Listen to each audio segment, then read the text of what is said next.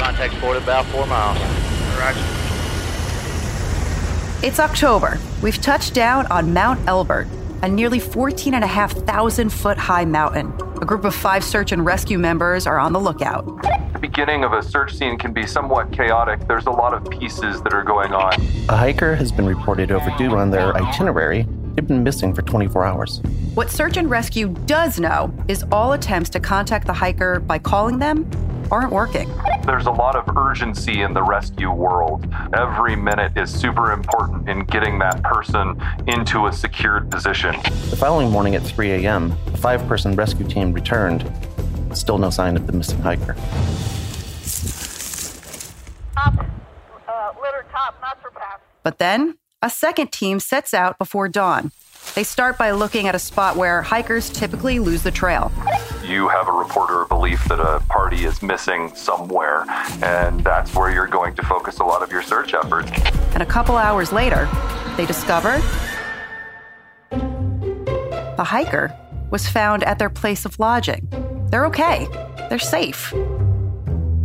The hiker informed the team they'd lost their way at night and bounced around looking for the proper trailhead to take them home. They had no idea the search and rescue had called. Meanwhile, the team had spent more than 32 hours looking for them. When they asked the hiker why they didn't answer repeated calls on their phone, the hiker simply told them they had just assumed it was spam callers. Hey, I'm Shauna Ryan. And I'm Jason Adams. And you're listening to Mobile Diaries, a podcast brought to you by T-Mobile Stories.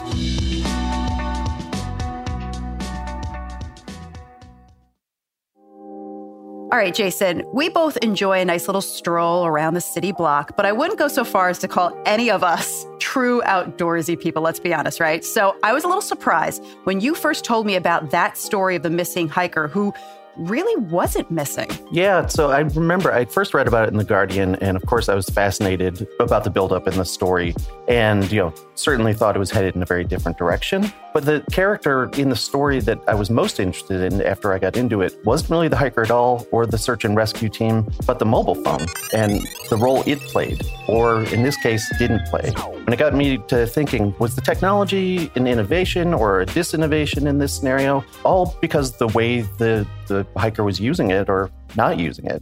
It seems extreme. Yes. Well, perfect story, because in this series, we've been talking about how our world has been tilting and shifting and adapting since the global pandemic turned everything upside down. Now, we've discussed our mental health, our love lives, our evolving remote work lives, all the different types of folks that have come out of this period. But I would like to go back and remember when everything was just first locking down. It seems like just yesterday, doesn't it? We entered our homes, we shut our doors to this brand new quarantine reality. Yeah, and honestly, after months and months of that, the last thing I wanted to see was my familiar dining room table here that has been Frankensteined into a scrappy home office and a podcast studio. Yeah, you and everybody else. And from that discontent, a new hobbyist emerged from its lair. Thanks to an accelerated technology evolution comes a new kind of outdoor adventurer, one that's kind of traversing a quote-unquote digital landscape. Almost like, Jason, you and I have called it like a wireless in the wild situation. So despite closure of national parks throughout the United States, those that stayed open actually broke records in the amount of people visiting them, according to the National Park Service, that is. In 2019, 327 million people visited our parks, 9 million more than the previous year, and the third highest number of visits since records began in 1904. I, for one, am glad that people are appreciating the wilderness, but I hate to say it can have its downsides. Larger crowds meant litter left behind, people tagging stones and trees with graffiti. Some park rangers went so far as to implement a timed entry system in order to keep down park capacity. And that brings to mind another somewhat controversial topic in the realm of outdoor recreation. There's this tension between smartphone users and nature purists. So today, we're asking, how does mobile technology hinder or enhance an outdoor experience? And I have to say, from the official side of things, a study from the journal Adventure Education and Outdoor Learning looked into the perception outdoor instructors have about smartphones in the wilderness. Over half of 151 surveyed outdoor instructors, all of them agreed that technology was useful for checking weather, using GPS tracking, but when it comes to texting, games, phone calls, most were not in favor of using it. And that's kind of an interesting point, though, because where we work, and we know that these networks are becoming vast. And it's certainly since the beginning of the pandemic, just before that, T-Mobile started rolling out its 5G network. And kind of like the hiker at the top of the episode, that person was receiving cell service out in the wild. So I do kind of wonder if this will change, or if even that number of people, half people being in favor of it, is already a lot higher than it used to be. Yeah, lots to talk about here. And in a few minutes, actually, we're going to interview Casey Schreiner from modernhiker.com about the modern and highly connected outdoors. So stay tuned for that. But first, as you and I said, Jason, not exactly wilderness guides. All right, we called in an expert to discuss these issues as well with us and share a couple of outback tales of adventure. I'd like everyone to meet Jay Christensen. He's a public information officer for Colorado Search and Rescue, and he's also an active search and rescue member for El Paso County. Jay, thank you so much for joining us today. Yeah, thanks for having me. Jay, where do you fall on that debate? Are you a nature purist, or can you see where, marrying the outdoors with your smartphone, makes sense sometimes? I'm definitely a little bit of both. Being a search and rescue member, I actually have a search canine, and we utilize GPS to figure out where we've been and how our detection in that area is if we're looking for someone. And while we're in the field, I have feedback for where he is because I can mirror my GPS through my phone to my watch. Super cool stuff. Really not mandatory, but very helpful to have. So there are some great tools that come in the cell phone world, but definitely there are some problems that come with the cell phone world in the wilderness as well. Can we ask what you thought about the story we just read at the top of the show? The hiker who ignored search and rescue, assuming it was just a spam caller. What's your gut reaction to that story? Do you laugh, or are you like, yeah, I get that? Yeah, no, I totally get that. That's a variation on a not wholly uncommon search problem. You have a report or a belief that a party is missing somewhere, and that's where you're going to focus a lot of your search efforts. And inevitably, there are searches where someone's home playing video games at the neighbor's house, and you didn't know, and you just spent 26 hours, looking around for them because they're overdue and they forgot to call mom. Things like this definitely do happen. And so the spam call is a nice fun wrinkle to it, but it's definitely not an uncommon thing in the world of searching. So we shouldn't be so mean to this guy that we haven't met. Yeah, no, correct. So Jay, before we talk a little more about the hiker and this kind of scenario and kind of investigate our relationship between our mobile devices and the world of nature, I'd love to get to know a little bit more about you. You're an active search and rescue member. And from what I understand, I'm told it's really a whole family affair for you. You're with El Paso County. Your wife is in search and rescue too. You also have your canine companion. How did you end up in a pair of tack boots hopping out of helicopters in life? It's kind of a circuitous path. I am in and from the wine industry originally. So I used to own and operate, along with my wife, a winery and vineyard. And we got out of that area of the business and started a consulting business because we were working really hard in the winery and never really had free time. And we moved to the Front Range of Colorado, so Colorado Springs, which is El Paso County, and sitting around with more free time than either of us knew what to do with. And my wife one day said, "You should check out Search and Rescue." Okay.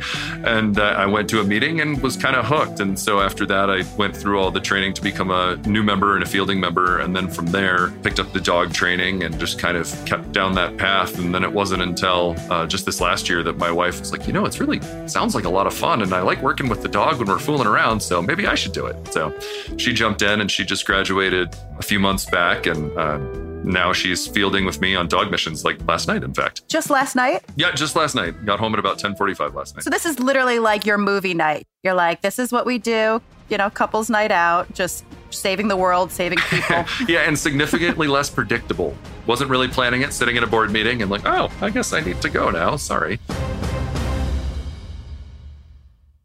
What was the first day like for you after your wife was like, you know what, you should go for it? Or the first mission that you ever actually were called on when someone perhaps, let's say, was lost? Yeah, the first mission that I actually went on was a rescue of relatively significant complication. A vehicle had ended up down in the bottom of a road. There were no drivers available. So I ended up being the co-driver, which is utterly terrifying. And we were driving up through a park. Then we arrive on scene, and there's a fire vehicle there and a state patrol vehicle there. And you look down into the bottom of the canyon, and there's a speck of a vehicle 800 feet below us. And it was about a 750-foot descent on ropes to go get them. So we're tying ropes together and feeding them down the hill. It's cold. I think it was late fall. Going all the way down these 700 feet on the rope and then packaging up this gentleman that was having a pretty tough go, pulling him back up the hill, all the way back up through a system, and then getting him loaded into a helicopter and stabilized and flown to the hospital. It was very surreal. You know, you're hanging on a rope on the side of a hill and you're like, wow, this is not consulting about direct-to-consumer experience in the wine industry. You know, I am not sitting on a Zoom call right now. This is very different.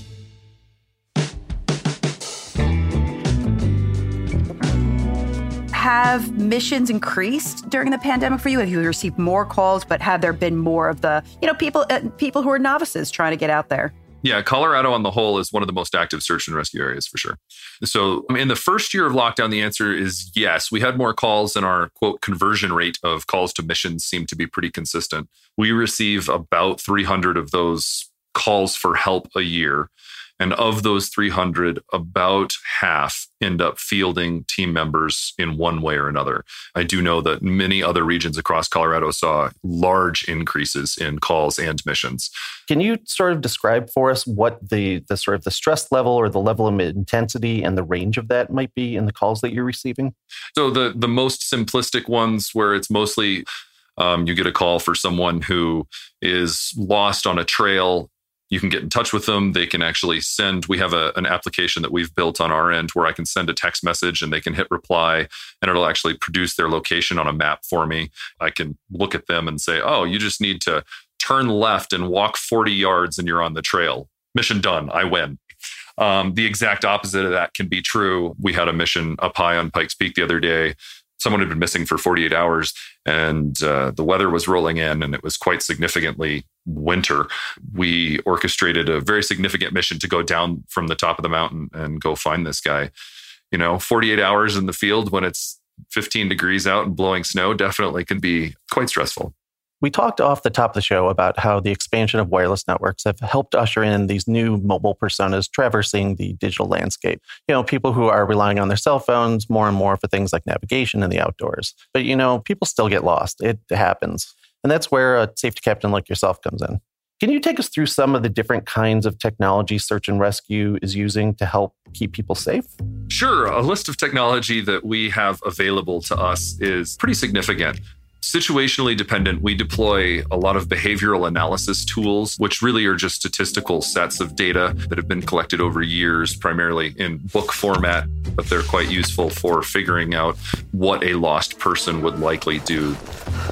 I think there's 43 different categories of people, but whether you're a hiker or a biker or a child or an adult and that sort of stuff. And we can look at the statistical history of your class of person being lost in the wilderness, and we can have ranges at which we are more likely to find you.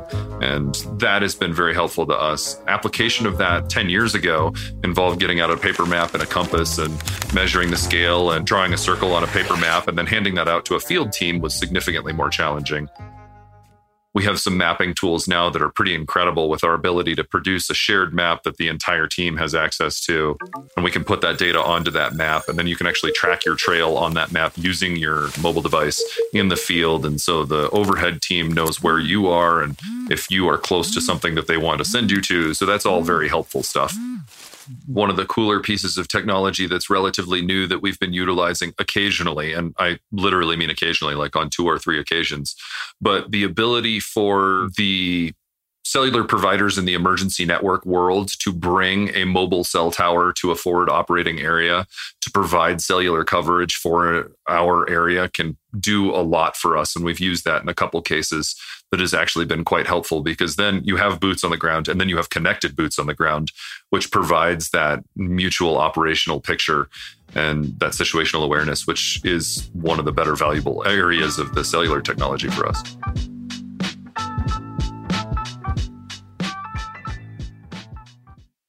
Please leave your message after the tone. You're listening to Mobile Diaries, a podcast brought to you by T-Mobile Stories. We're exploring the fascinating stories of how mobile technology has shaped our lives, especially in the last 2.5 years, and how we can learn to use our devices without them using us. So follow us on Apple Podcasts or wherever you get your shows so that you can follow us on our mobile diary journey. You can also check out our website, mobilediariespodcast.com. If you're happy with your message, press 1. I want to shift our story back now to our original question for this episode, where we're wondering, how does technology hinder or enhance our experience outdoors? We've all heard how Jay uses it to literally save lives, but what about the rest of us? Yeah, I mean, whether you're a nature purist or a connected hiker, the fact that technology is available in these places is shaping our landscapes. Yeah, exactly. So that's why we shot a message over to Casey Schreiner. And I'm the founder of the website Modern Hiker, as well as a writer and outdoor author. So we asked him what changes he's seen in our woods and on our mountains following the pandemic, and, what advice he would give others.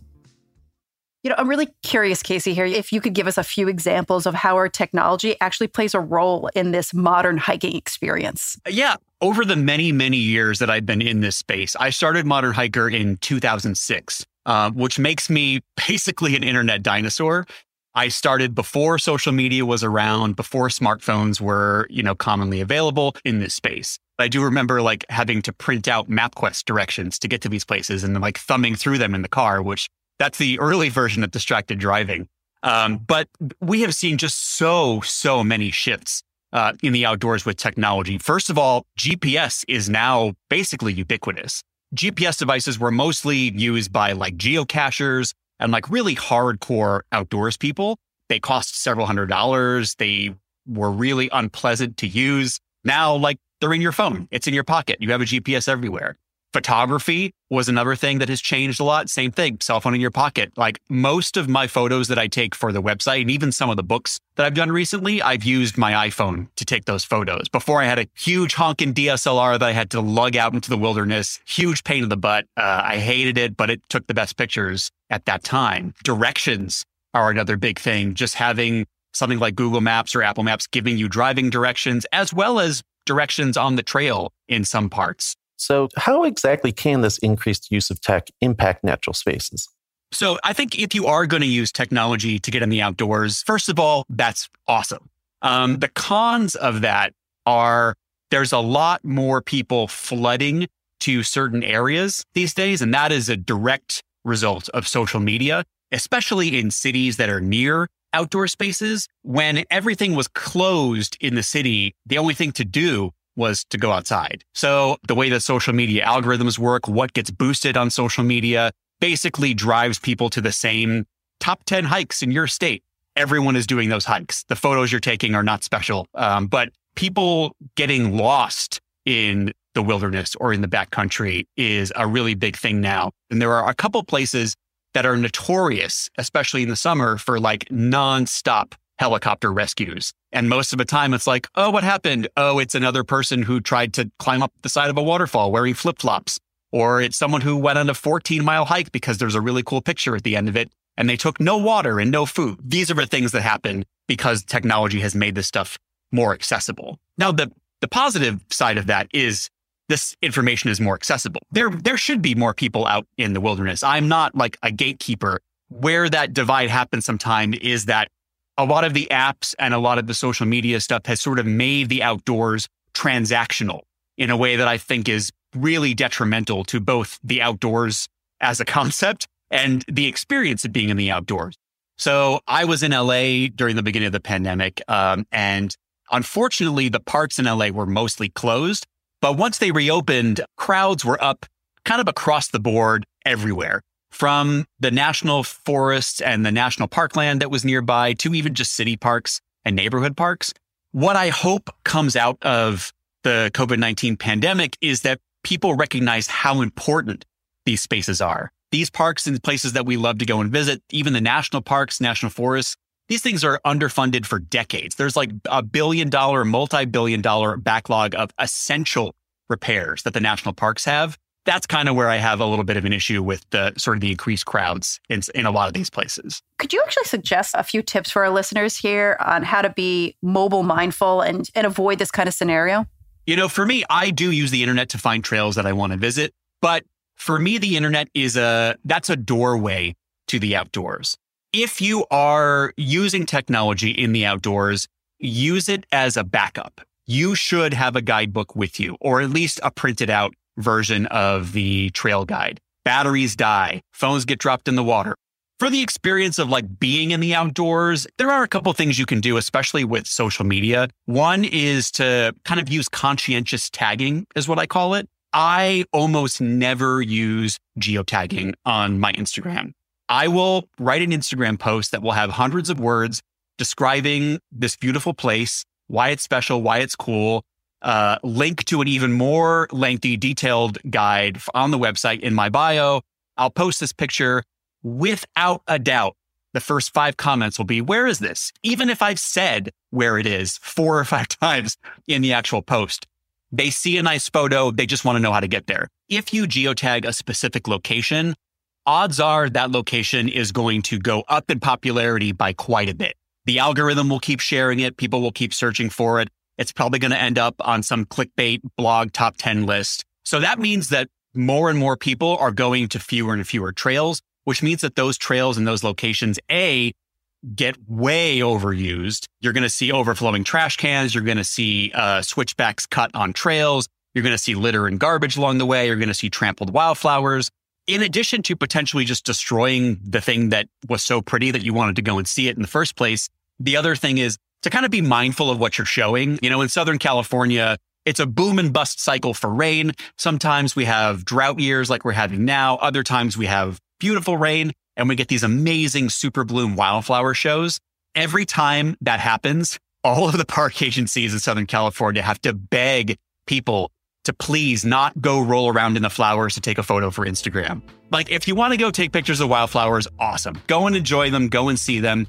It does not take a lot of effort to just stay on the trails. So just kind of be mindful of what you're showing. If you're showing something that even looks like you're off the trail, save that for your private photos. Make sure that what you're showing on the internet, on social media is responsible, because like graffiti, people copy that stuff. If you take a photo lying down in a protected area, 10 other people are going to follow you and do the same thing. Jason, I'm curious what your thoughts are about what Casey just shared with us and how you even said to me, it just begs the question, where's the line between an innovative, technology, and is there a disinnovative side to all of this as well? I mean, Casey's even suggesting at times, don't use your geotagging on your photos and over-publicizing, these places that then get overcrowded. Yeah, not to extend the metaphor too much, but, when you leave trash around and then grizzly bears wander into your campground, what is the version of that by not geotagging? What menace and apex predator to the environment is our lack of mobile mindfulness contributing to? Don't leave digital trash. I love that. Mobile stewards, but literally meaning stewards of thinking about how are you using your devices and is that really best for you, for your own personal safety, and for everyone else around you. With that being said, as we've discussed some of the downsides and perils to being out in the wild well connected, let's come back to Jay Christensen on the advice he would give nature purists and connected hikers alike. In some regards, being prepared to go out in the wilderness is somewhat technologically independent, right? There should be 10 things you bring no matter what. And I guess technologically independent from the sense of mobile technology, not from the sense of technology. Great clothing, water, food, shelter, fire, a knife or a tool of some kind, first aid, sun protection, light source. Those are all relatively independent of a cell phone, though a light source, a cell phone, is not a great one in the wilderness. I will throw that out there, though people have used it. Navigation is the 10th one of that 10 essentials list. And navigation on a phone is a particularly powerful tool as long as you have a stable backup. And that's more than just a backup battery. We use it, like I said, we have a mapping tool that we use that's called SAR Topo, that's done by the company called CalTopo. it is a phenomenal tool for wilderness navigation. You can download the map so you have them available without cell service. The GPS receiver in your phone still knows where you are on that map. It has just an amazing set of tools. But if you drop and break your phone and that tool miraculously disappears on you, you have to have some form of backup. So we always counsel both the I want to go into the wilderness and avoid technology person and the I want to use my technology in the wilderness person to be competent with basic navigation with maps and compasses, primarily because they aren't as delicate.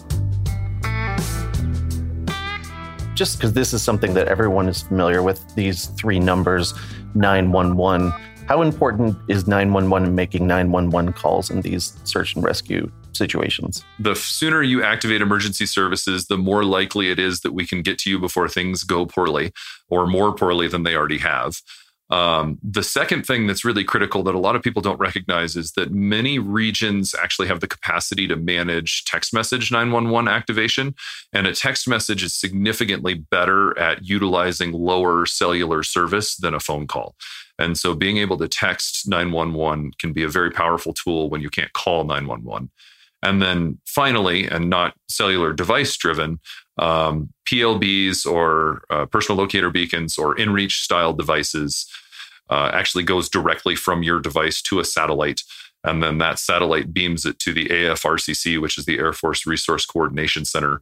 And then they contact the jurisdiction who's involved, which in our argument here would be somewhere in Colorado. And then that search and rescue group, using the information from that beacon, which is your GPS position, can field a team to your location. We talked about the different kinds of people. There are people who rely on their technology when they're out in the wild. Then there's the nature purists, those who are out to be disconnected in the first place. Even in our day-to-day, we have things that help us create moments of mobile mindfulness for us, whether that's a do not disturb alert on your phone or monitoring your screen time. I was just wondering if you're out in nature and you want to make the most of it, or if you're out in nature and your mobile device can help you make the most of it, if you have any advice for what mobile mindfulness might look like in your world and having a healthy relationship with your phone while you're out in the wild. My phone is my pager. And so my phone, especially when I'm on duty, is, glued to me because I'm the responsible party for the 911 calls. But actually in nature proper, there are some ways to integrate your phone to help you understand nature. And it's dependent on some tools that your phone can have. There's a fun app called Peak Finder, which actually uses the camera of your phone and the GPS sensor and the gimbals in your phone, or the accelerometers, I suppose is more appropriate, to determine what the names of the mountains around you that you're looking at are. And it gives you a visual readout with the names and the elevations. And I think that can help you be engaged in the environment somewhat. Realistically, the best tool in the wilderness for helping you not use technology is the wilderness itself, because it typically doesn't have the best cell phone service. So that's always a good trick too. I don't know if you've had this experience trying to capture these great moments of nature on a camera phone. Impossible. So it's impossible. I'm sorry. Let's just all agree on this, please. You're seeing this, 10,000 foot peak in front of you, and then you take a photo and it looks like you're in Kansas. Yeah, Jay, you can't tell me that you ever took a cell phone photo of some of the things that you're describing to us and we're like, that came out well, exactly as I remember. Yeah, no, definitely not. I distinctly remember the first time I got in a helicopter with my dog and another dog who is roughly the same age as my dog, and came up together with another trainer who was in my new member class. And the four of us, there are two dogs, and he and I are getting in this helicopter. Like, this is so cool. We were told we were never going to fly in a helicopter, and here we are getting in a helicopter to get flown in with our dogs. Take pictures of me, and not one of them is usable. It's like a blurred corner of a dog, and out of a window that you can tell that maybe there's a football field. I don't. They're just a mess. The good news is, Jay, that I'm sure that there's going to be a listener with a hack. There's always a hack that someone knows somewhere, and we're going to learn it after this. So we'll make sure that you get word as well. Thank you so much for your time. We've learned so much. Maybe I'll even buy a pair of boots and attempt to get out there, out of the city streets. I don't know. As long as I know that you're around to help me if I need a little help. Is that okay? Yeah, New York's a touch out of my jurisdiction, but otherwise we're good. Okay. Well, listen, from Jason and I, thank you so much for taking the time to talk to us today. We really appreciate it. Yeah, absolutely. Thanks for having me on. We really appreciate the opportunity to bring search and rescue to people's minds. Today, our guest was Jay Christensen, Public Information Officer for Colorado Search and Rescue, as well as a Search and Rescue member for El Paso County. Also, a special thanks to Casey Schreiner from Modern Hiker for some of his insights. You can check out his site at modernhiker.com.